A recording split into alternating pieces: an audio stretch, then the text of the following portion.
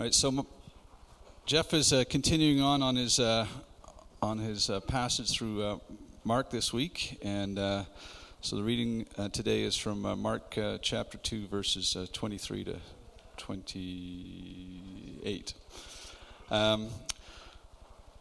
One Sabbath, Jesus was going through the grain fields, and as his disciples walked along, they began to pick some heads of grain. The Pharisees said to him, "Look, why are they doing what is unlawful on the Sabbath?" He answered, "Have you never read what David did when he and his companions were hungry and in need? In the days of Abiathar the high priest, he entered the house of God and ate the consecrated bread, which is lawful only for the priests to eat. And he also gave some to his companions. Then he said to them, 'The Sabbath was made for man, not man for the Sabbath. So the Son of Man is Lord even of the Sabbath.'"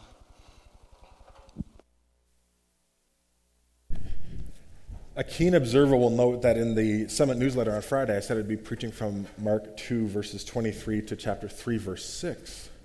And at 7 o'clock last night, I looked at my word count, and I was like, nope, that's 2 sermons. So I split it in half because there's too much stuff, so we're going to have to do verses 1 to 6 of chapter 3 next week. But before we do, why don't we stand? It is Valentine's Day. There is a New Testament command. It's a command in the New Testament. Greet each other with a holy kiss. Don't worry, we're not going to do that. We're just going to greet each other. But I thought I'd just throw that out there to scare you a little bit, spike the adrenaline, the heart rate a little bit. So let's take a moment and greet one another in a way that is appropriate. Boundaries, people. Let's go.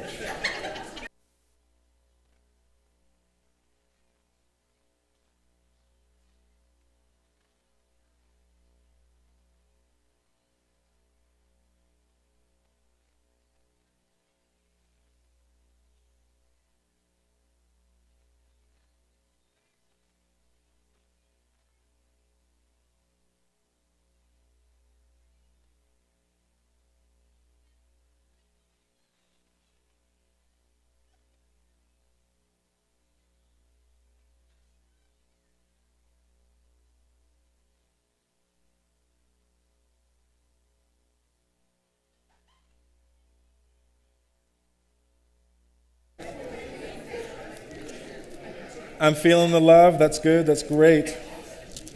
Wonderful.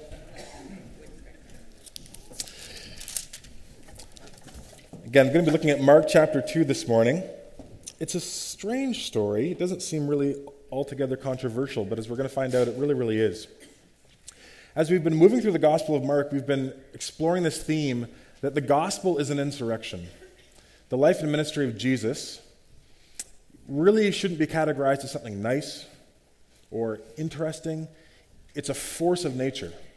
It overthrows established powers and principalities. Mark is presenting to us a king who is coming to establish his kingdom. Not just any kingdom, a kingdom of God. And this king is unlike any other king that we've seen in human history. This is a king who uses his power to serve. He uses his authority and his power to bless and to bring healing, to restore, to redeem. But he's also a just king, and this king is confronting the forces of evil in this world, whether in the spiritual realm or man-made.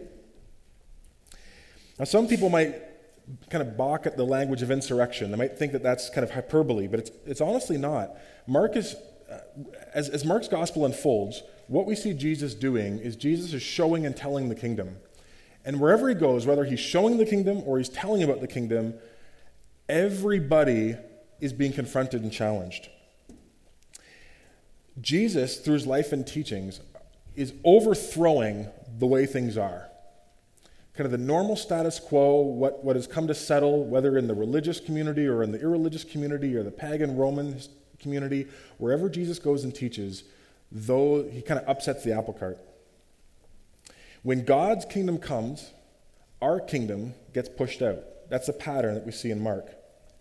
And this happens to anybody who encounters Jesus, and actually everybody who encounters Jesus. Ben Witherington III, in the commentary on the book of Mark, he says, wherever Jesus goes, he provokes a crisis of faith. And that's both for religious people and for irreligious people.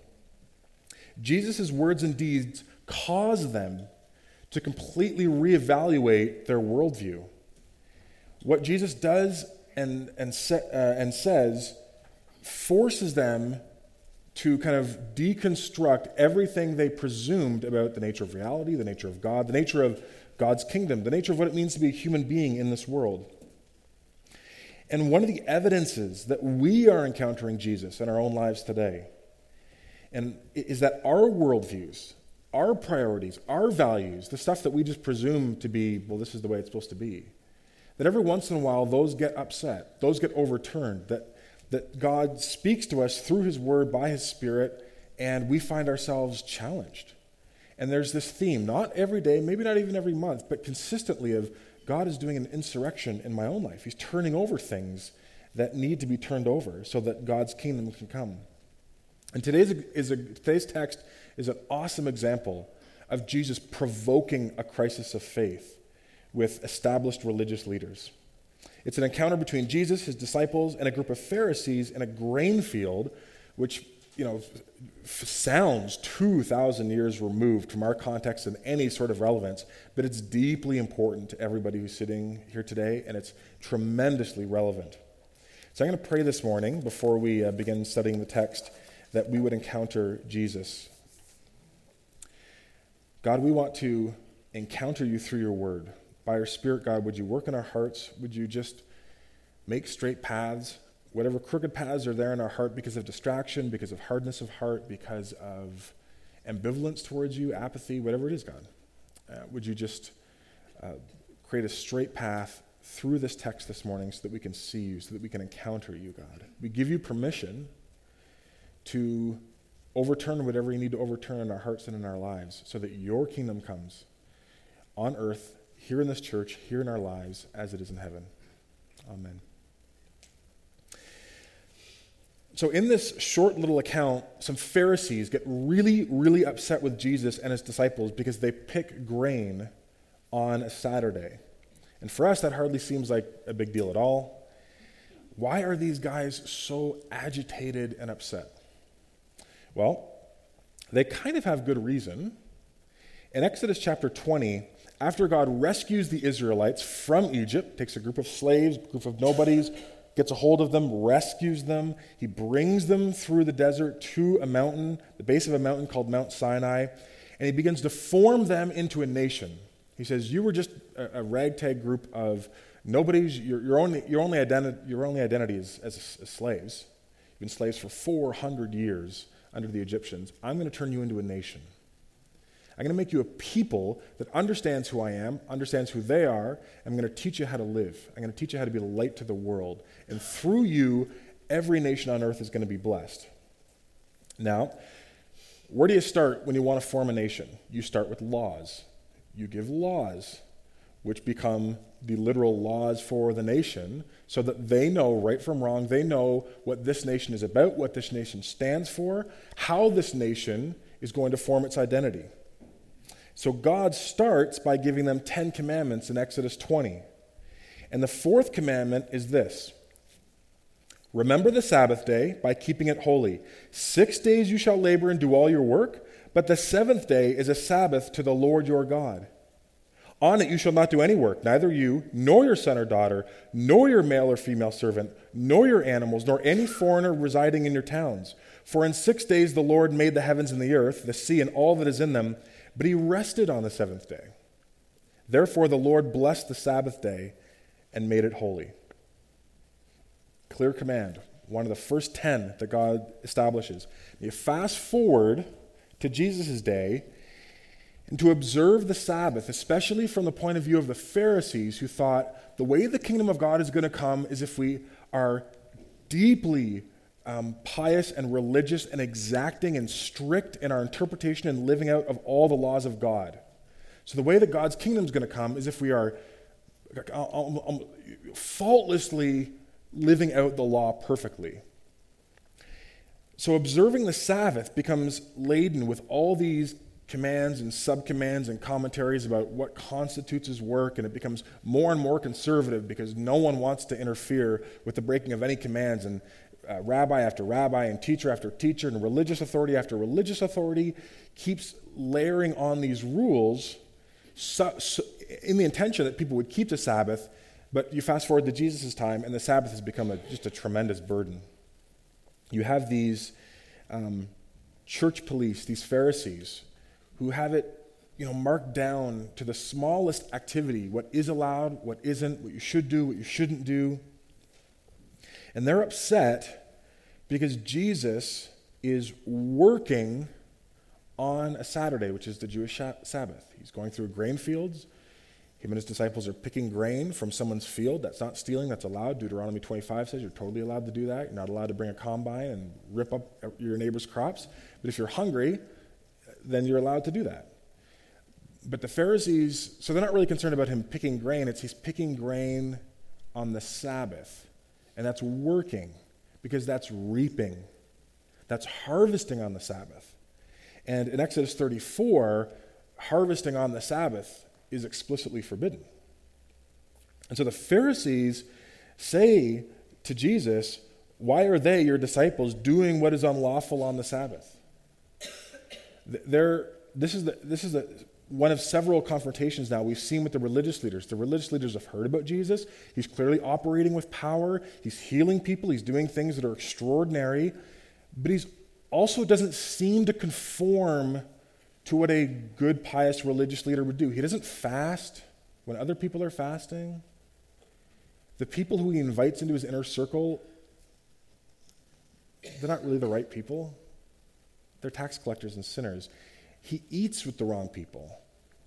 And now he seems to have disregard for one of the most fundamental commands of God: honor the Sabbath and keep it holy. Don't do any work. You and your disciples are just going through this grain field doing work like it's no big deal. So the religious leaders are having this increased anxiety towards Jesus because, and this is the thing that Mark begins to allude to, now we're beginning to see that the religious leaders are questioning where Jesus' power is coming from. Is it from God? Because would a godly leader seemingly act in a way that feels very casual toward the law of God? And that's why later on you're going to hear the accusation that it's by the prince of demons that he's doing these things. It's by the power of the enemy that he's actually performing these miracles. Why are you doing what is unlawful on the Sabbath? And Jesus says, have you never read what David did when he and his companions were hungry and in need? In the days of Abiathar, the high priest, David entered the house of God, and he ate the consecrated bread, which is lawful only for priests to eat. And he also gave some to his companions. And then he said to them, the Sabbath, then Jesus said to the Pharisees, the Sabbath was made for man, not man for the Sabbath. See, in Jesus' day, the religious leaders had turned this gift into a force of oppression, an obligation. And this, what was meant to be something for human beings, the Sabbath given as a gift, had been turned into something that human beings were instituted to fulfill.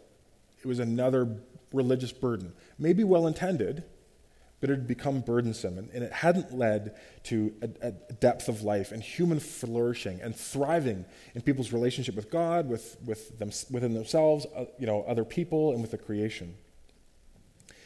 See, what Jesus is saying by saying the Sabbath was made for man, not man for the Sabbath, he says this Sabbath was a law from God. God is making a law for his people, and it's a good law, but it's a law that is a gift. It's law as gift. In our context, we tend to think rules and laws are something that oppress and restrict and hold back, restrain from the good life.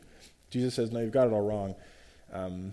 Human beings have never been really good at understanding how to attain the good life, so God made some laws to help keep them on those rails, and the Sabbath was one of those laws.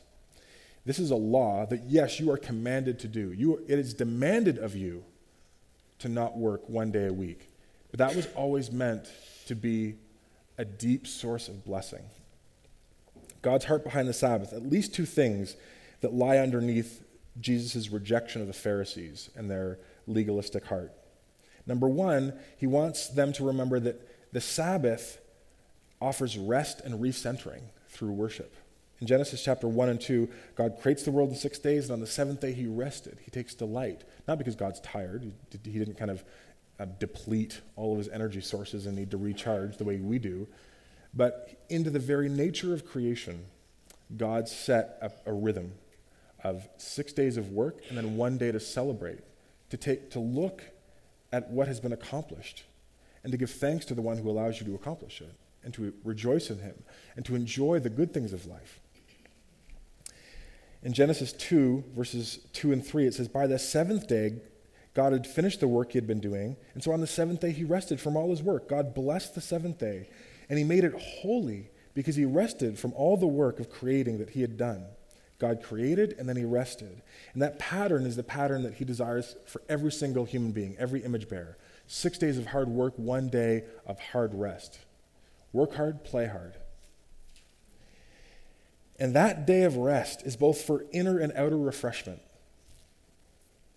Some of us sin by doing too much of the former, we're all work and no play. And some of us sin by kind of neglecting our God-given duty to actually work. That we're kind of a lot of play and very, very little work. But the biblical God-honoring pattern is 6 days of work and 1 Sabbath day. So Sabbath offers rest and recentering.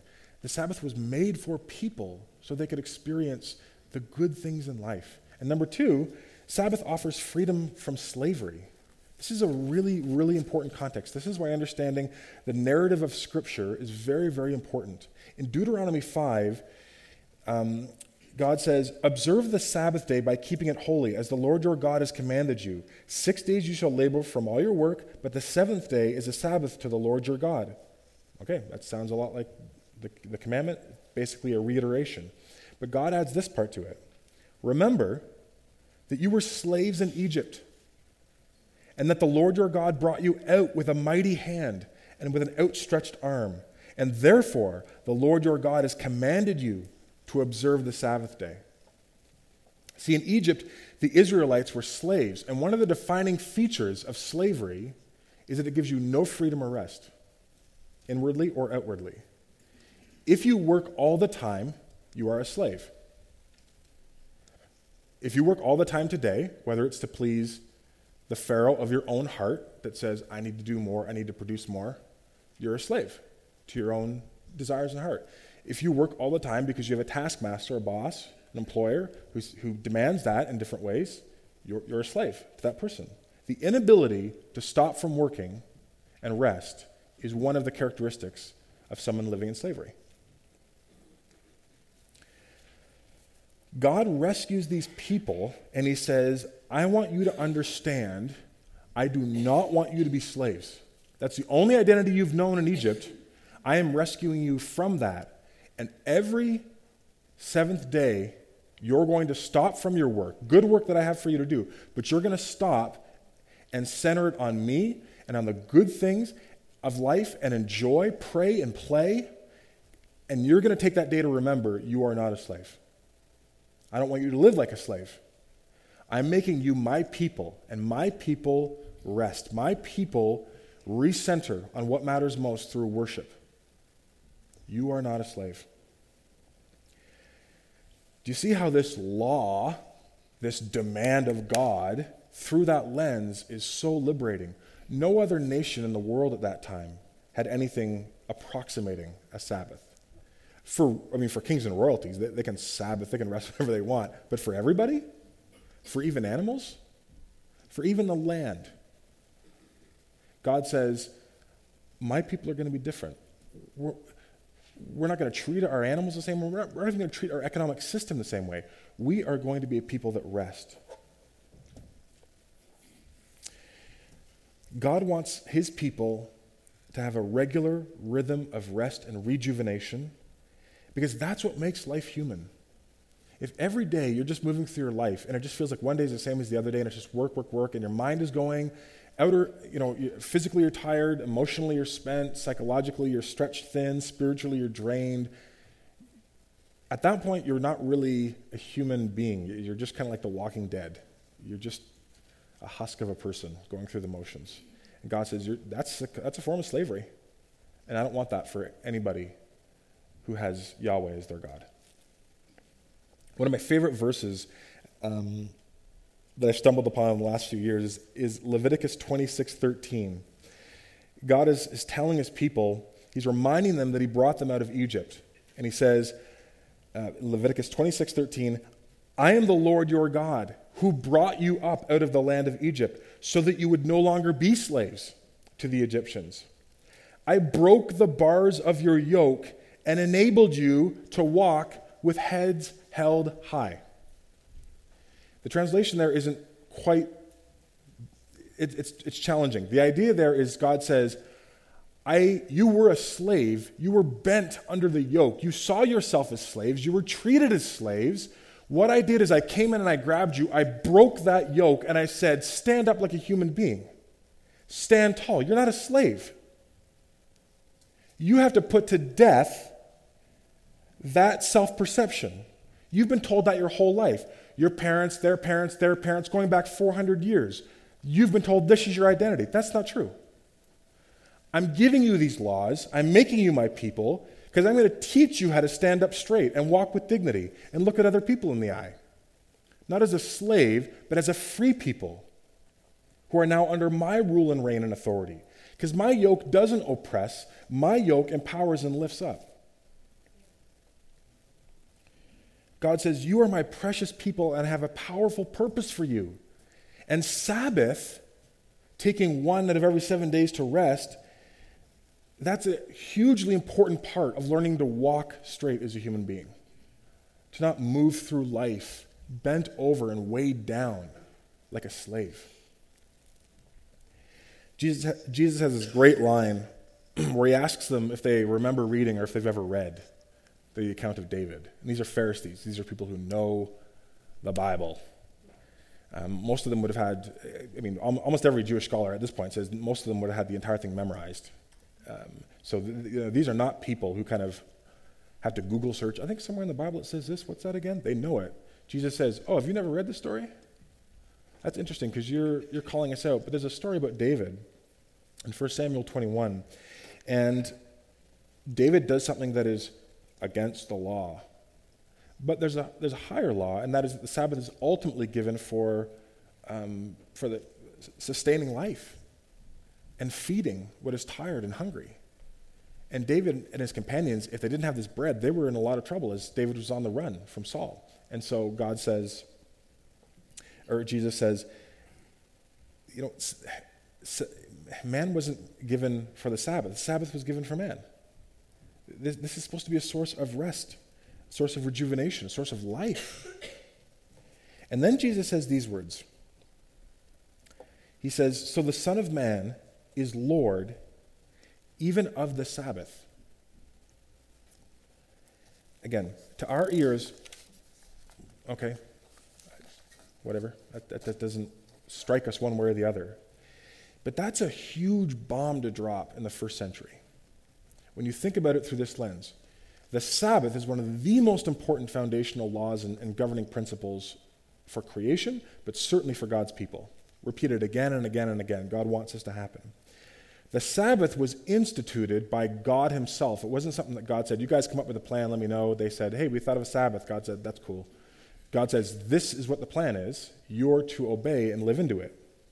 So for Jesus to declare that he is the Lord over the Sabbath, and a Lord is someone who has authority over something else, Jesus is saying the Sabbath that we're talking about, its meaning and intention and how we use it and how we view it, I have the right to determine that moving forward. Like I have authority over this. It's a not so subtle way of saying to the Pharisees, this is above your pay grade. It's not above mine though. This is actually is my gig. I am the Lord over the Sabbath. Now, Sabbath observance is very, very, very important to Pharisees. That's why they're always getting on about stuff happening on the Sabbath. Why is Jesus healing on the Sabbath? So when Jesus says, I am Lord of the Sabbath, it's an unmistakable claim to divinity. That's another first century way of Jesus saying, I'm God. I have authority over the law of God, and I have authority over one of the most important cornerstones of what it means to be the people of God. We're going to find out very soon. There's only one more encounter that happens on a Sabbath, and we'll talk about that next week. And then Mark in chapter 3 and verse 6 says, then the Pharisees left and they started plotting with another group on how they were going to kill Jesus. They understand what Jesus is saying. They're not like, oh, this is an interesting new religious leader. This guy is presenting an insurrection to the status quo. He's implicitly claiming, I am God, come in human form to set things right, but in setting things right, I'm going to upset a lot of things, including abuses of religious authority, including misunderstandings of the heart of God that have gotten lost over centuries of maybe well-intended, but also legalistic rules and regulations and hardships. I'm coming to set things right. So for Jesus to say, I am Lord of the Sabbath, is absolutely a declaration of divinity. But it actually even goes deeper than that. The Sabbath in Hebrew, the word from which we get Sabbath, means to stop. Makes sense, right? Work for 6 days and then you stop. You Sabbath. It also means to cease. Jesus says, I am the Lord of the ceasing. I'm the Lord of the stopping. And what does that mean? I think that's tremendously relevant to you and I today. A lot of people in this room, in this community, in this world, they live without ceasing. They're constantly on the go. And they're not just on the go, they're working. Sometimes literally, they're doing jobs, but other times figuratively, they're working through different avenues to build their self-worth and their sense of identity and purpose. And a lot of people are striving to prove to themselves or to other people that they're worthy of love, that they're a worthwhile human being, that they count, that they matter, that they should be celebrated, that they should be noticed, that they should be worthy of love. And a lot of people are putting forth a tremendous amount of energy in order to justify themselves, to be able to look in the mirror and say, I matter, I count, I can take pride in who I am, and I can rejoice and delight in who I am, and I can receive delight and love from other people. I'm worthy. See, that's one of the primary works. That's one of the primary efforts of every single human heart. My heart, your heart, anyone's heart. One of the primary works is self-justification. Sometimes we try and justify ourselves to ourselves. We work so hard because we're trying to justify ourselves to our own sense of conscience. Maybe we reject, we don't care what other people think. We don't even care what God thinks, or if there is gods or God or whatever. But I know what I think about myself. I know what I think a good life should look like. I know what I think a noble and dignified human being, I know the life that should take. And I'm striving to meet my own criteria. I'm working hard to justify myself to myself so I can look at my face in the mirror and say, yeah, I did it. I am on track. I am a good person. I am doing the right things. Sometimes all that striving is aimed at justifying ourselves before the eyes of other people. And we think, I need to work really hard because if I could live this way, if I could do these things, if I could be consistent in these areas, if I could show these people this, then they would accept me, then they would love me, then he'd ask me out on a date, then she'd say yes, then it would matter, then I would feel good, then I'd be popular, then I'd have what I'm looking for, then I could be worthy. And some people are striving to justify themselves before God. It's the same pattern, but it's before God. They just say, if I can live like this, if I could do these things, if I could be more good than bad, if I could kick this habit, if I could build this new habit, then God would accept me. Then I would be loved. Then I could receive from God. Then God would bless me. Then I could rest in his love. If I could perform at least to a high level of consistency, then God would reward me. And so whether the goal is justifying ourselves before God or before other people or even in our own eyes, or maybe it's a mix of it, living life like that is just tremendously exhausting. It's very, very exhausting. It'll take everything you have. And there's no rest in it. There's no rest in living like that because you're always one or a few key mistakes away from disqualifying yourself from love, from that group of people, from God, from yourself. I mean, you might have a great run where for a year or two, you are performing in the way that group or you feel or you think God thinks you need to do in order to receive love and worth and have a sense of dignity. You might have a great run, but what happens when you hit that snag?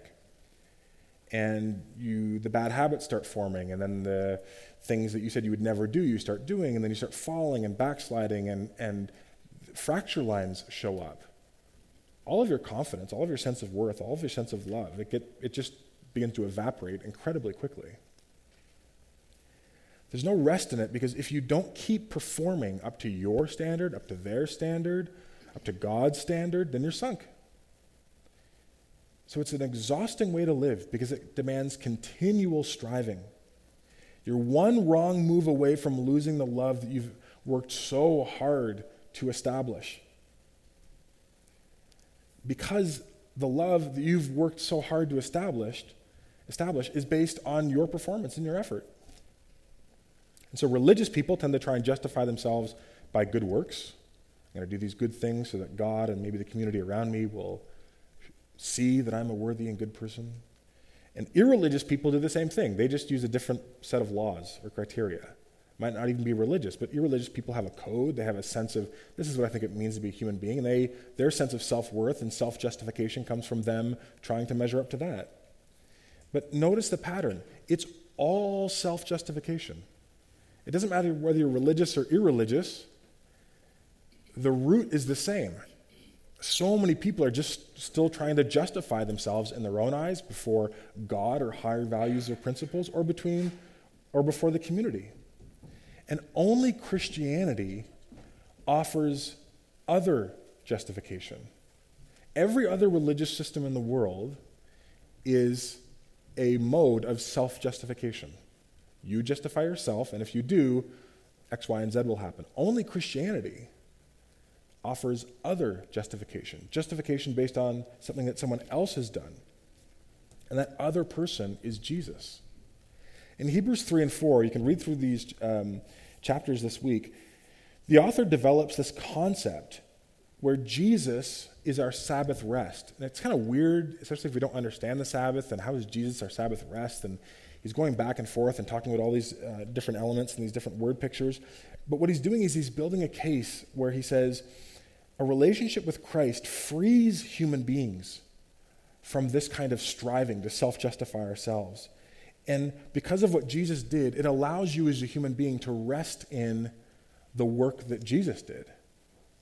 Not rest or have your confidence in your own performance. In Hebrews 4, verses 9 and 10, the author says this. In one of his summation sections, he says, "There remains then a Sabbath rest for the people of God, for anyone who enters God's rest also rests from their works, just as God did from his. Anyone who enters God's rest also rests from their works." The parallel is God worked for 6 days and then he rested. And the author of Hebrews is saying it's like that as a Christian. There was a season in our life where we tried to work to earn the approval from ourselves, from other people, from God. And in Christ now, who's done the work, we don't have to live the first 6 days of the week in your life. You get to live now as if it was Sabbath. You can enter that rest because of what he's done. You can cease from your striving, from trying to self-justify yourself. You can just lay that down. You don't have to live that exhausting cycle anymore.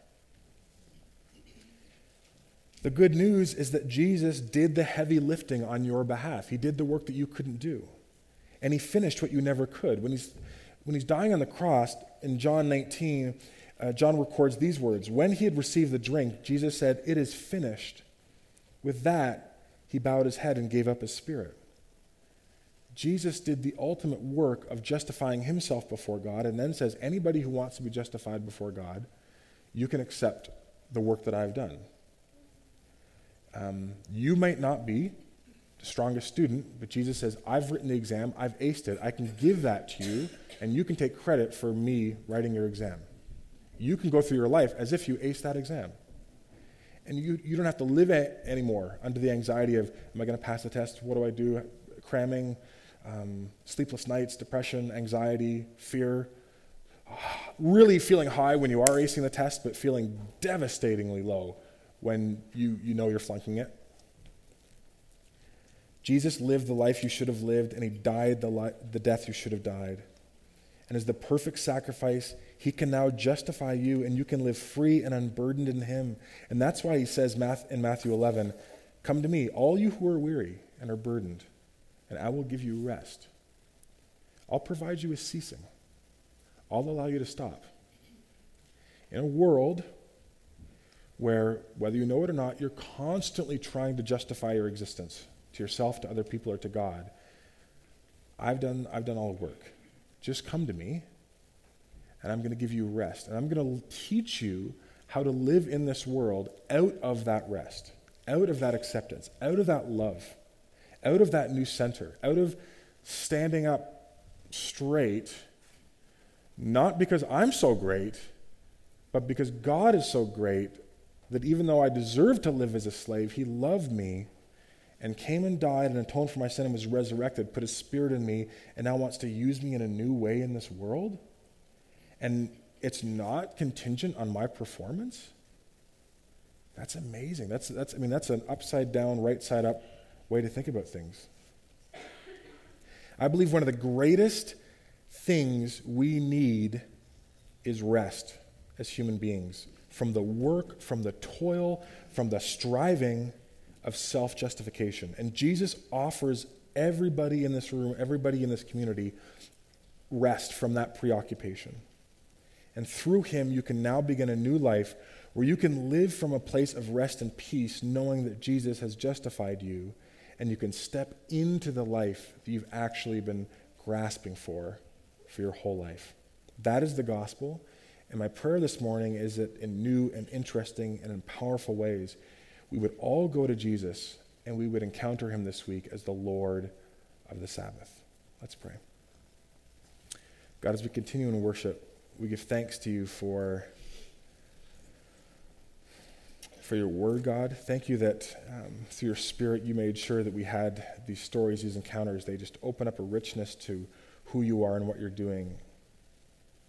God, I pray for hearts that are heavy here under the burden of striving. This might be a lot for people to take in. This is kind of deep waters in a lot of ways, God. This touches the innermost places of our hearts. But I pray that your Spirit would move in such a way that people would really understand the significance of what is going on here, the freedom that is on offer in Christ. Help me to understand that, God. Teach us to walk and to live for you out of a place of rest and Sabbath because of what you've done. Not striving in our own strategies and in our own devices to kind of secure your love, but to receive it and to live as different people. God, we want you to be the Lord of our lives. And this week, would you just orchestrate some encounters and events and resources and people? Just do something, God, so that we're reminded and we take another step deeper in terms of experiencing you as the Lord of the Sabbath. And it's in your strong and glorious name that we pray. Amen.